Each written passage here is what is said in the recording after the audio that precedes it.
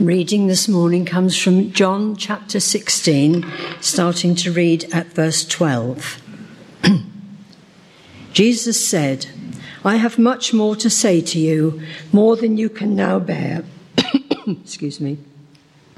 "But when he, the Spirit of truth, comes, he will guide you into all truth. He will not speak on his own. He will speak only what he hears, and he will tell you what is yet to come. He will bring glory to me by taking from what is mine and making it known to you. All that belongs to the Father is mine. That is why I said, the Spirit will take from what is mine and make it known to you. In a little while you will see me no more, and then after a little while you will see me." This is the word of the Lord. Thanks be to God. First, an apology of sorts. Usually, when I'm preaching, I get up here and I have my sermon all printed out. Today, I've got more scribbles than sermons. I think perhaps, ironically, in the last fortnight, I have left the Holy Spirit less room than I should. And he has prompted me this morning to say, just a minute, there are things I want to say here. So I've been busy scribbling them and moving bits. And if I stumble as I go, you will know why. How do we tell other people about those we love? How do we describe the character and life of a person? In December, as I was preparing for my father's funeral, I Googled how to write a eulogy, and I got 20 million pieces of advice. There were only 3 that were any use. Keep it brief, keep it personal, keep it positive. Sometimes keeping it positive can be very difficult. The people that we want to speak about may not have been easy. But for most of us, I guess, a eulogy is a chance to remember and savour a person, one that we've lost. And I guess, unless their faults are endearing ones, we will skate over them. We'll miss them out. We'll concentrate on the good stuff, because that's what we want to remember. Now, this is something we're not used to doing in the ordinary rhythm of our life, looking for the best in someone. Isn't that a shame? My brother tells me, he said, and it really stuck in my mind, he said, it's a shame that the one time people are going to say nice things about you, you're not there to appreciate them. And even worse, you've probably only missed it by a few days.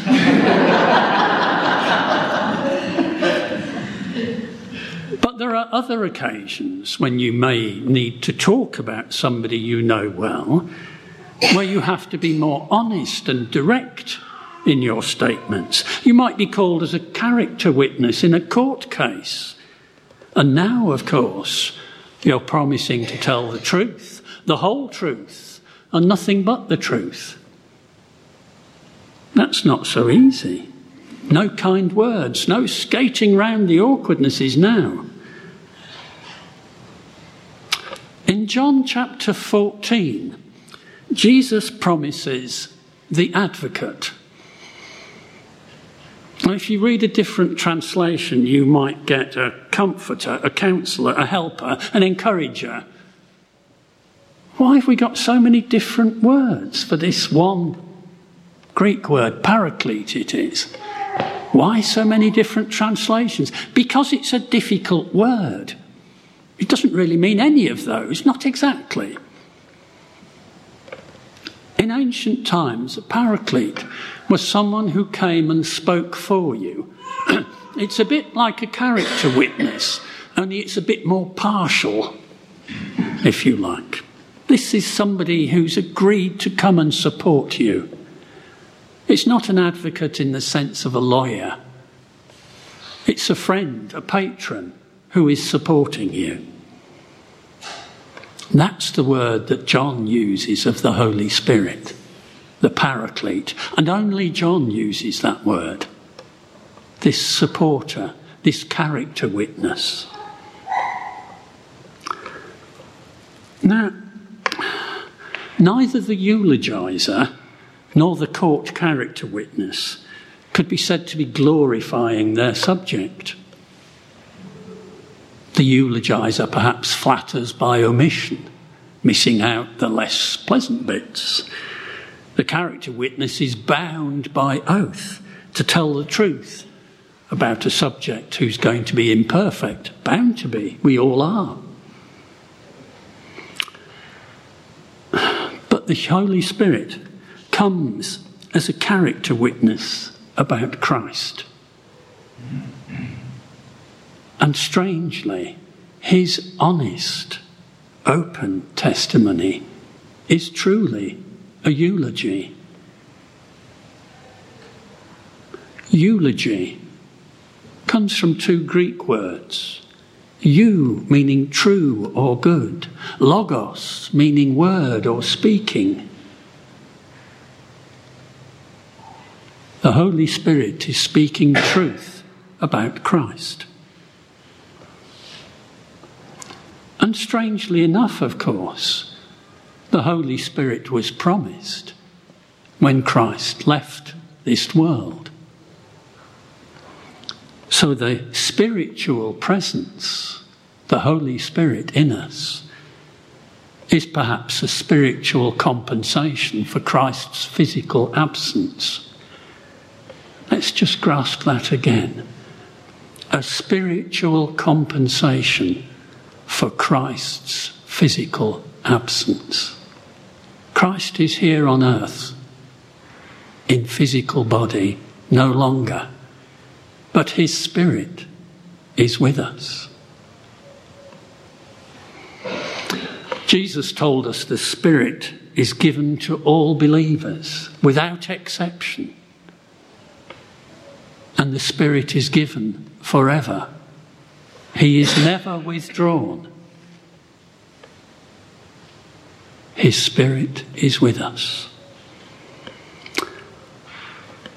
Recently, I went to Jenny Hollinshead's funeral, and Paul spoke the eulogy. I learnt a great deal about a remarkable woman. Paul speaking witness to her life, her character, her history. And his own character was part of that witness. Not just his words, his whole character. Witness to her life and her love of Christ. And I realised that part of the power of a eulogy is in the closeness of the relationship between the eulogizer and their subject. And of course, the character of the speaker themselves. How easy it is listening to somebody talking about somebody we've lost and to have a little intimation of a particular trait of character or habit of living that suddenly conjures up the person to you, and there they are in your mind, in your heart. Just like that. Just a little something. So it is with the Holy Spirit. His testimony is powerful because his relationship with Christ is close. It's so close. Their mutual knowledge, their mutual understanding is complete. And just as Jesus tells us when we read the Gospels, I do what I see my Father doing. I say what I hear my Father speaking. Jesus came to earth to bear witness to the love of his Father, to the character of God. The Holy Spirit comes after to bear witness to the love of Christ, to the character of Christ.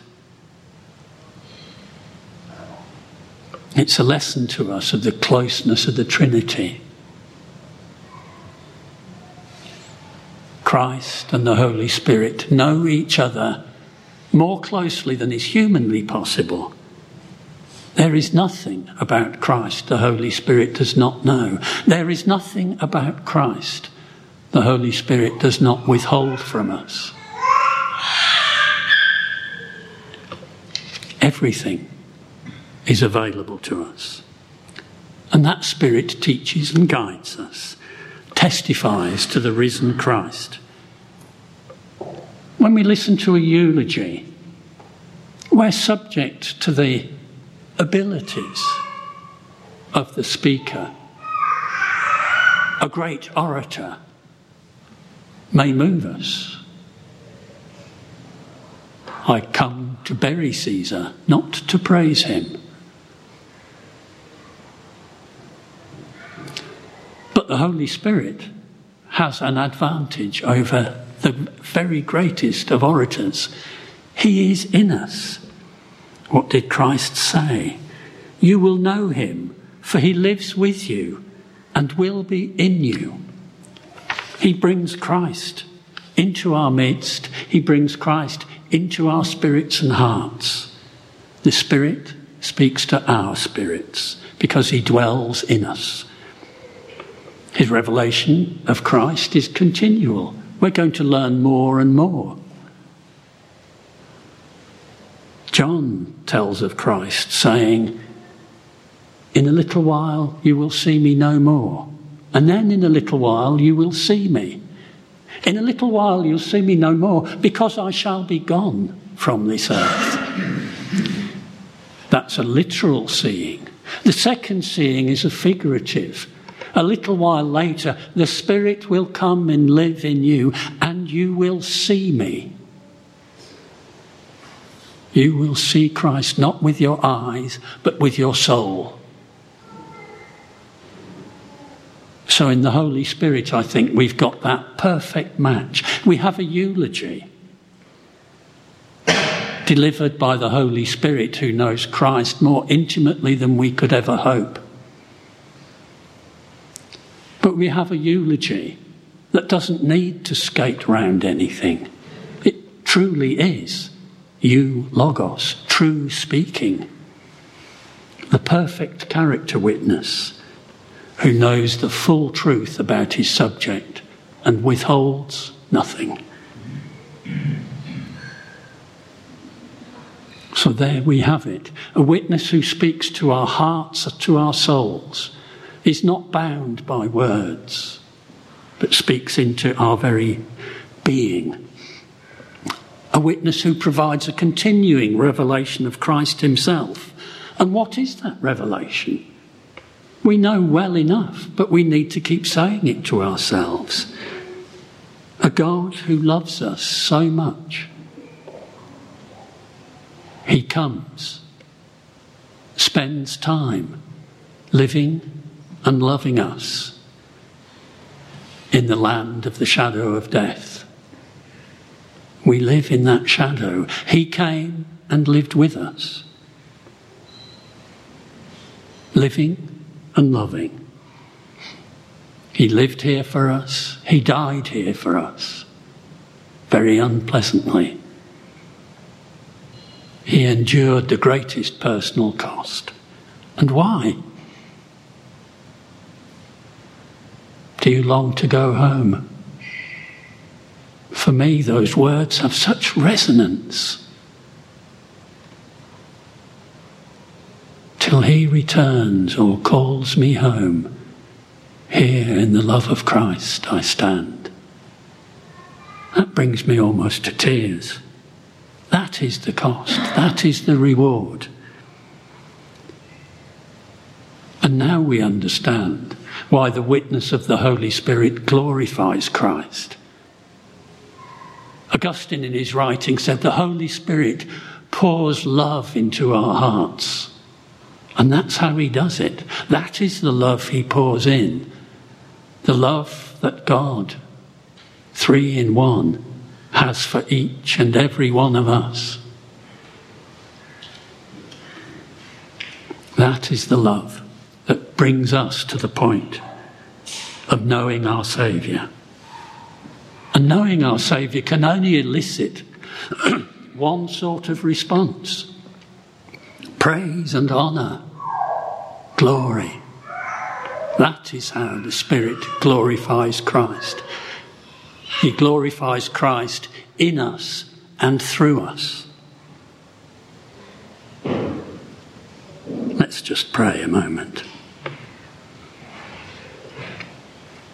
Holy Spirit, come now, rest within us, lead us to the risen Christ, to know him intimately, to worship, praise and adore him, to pour out our thanks, to pour out our love, to glorify him only.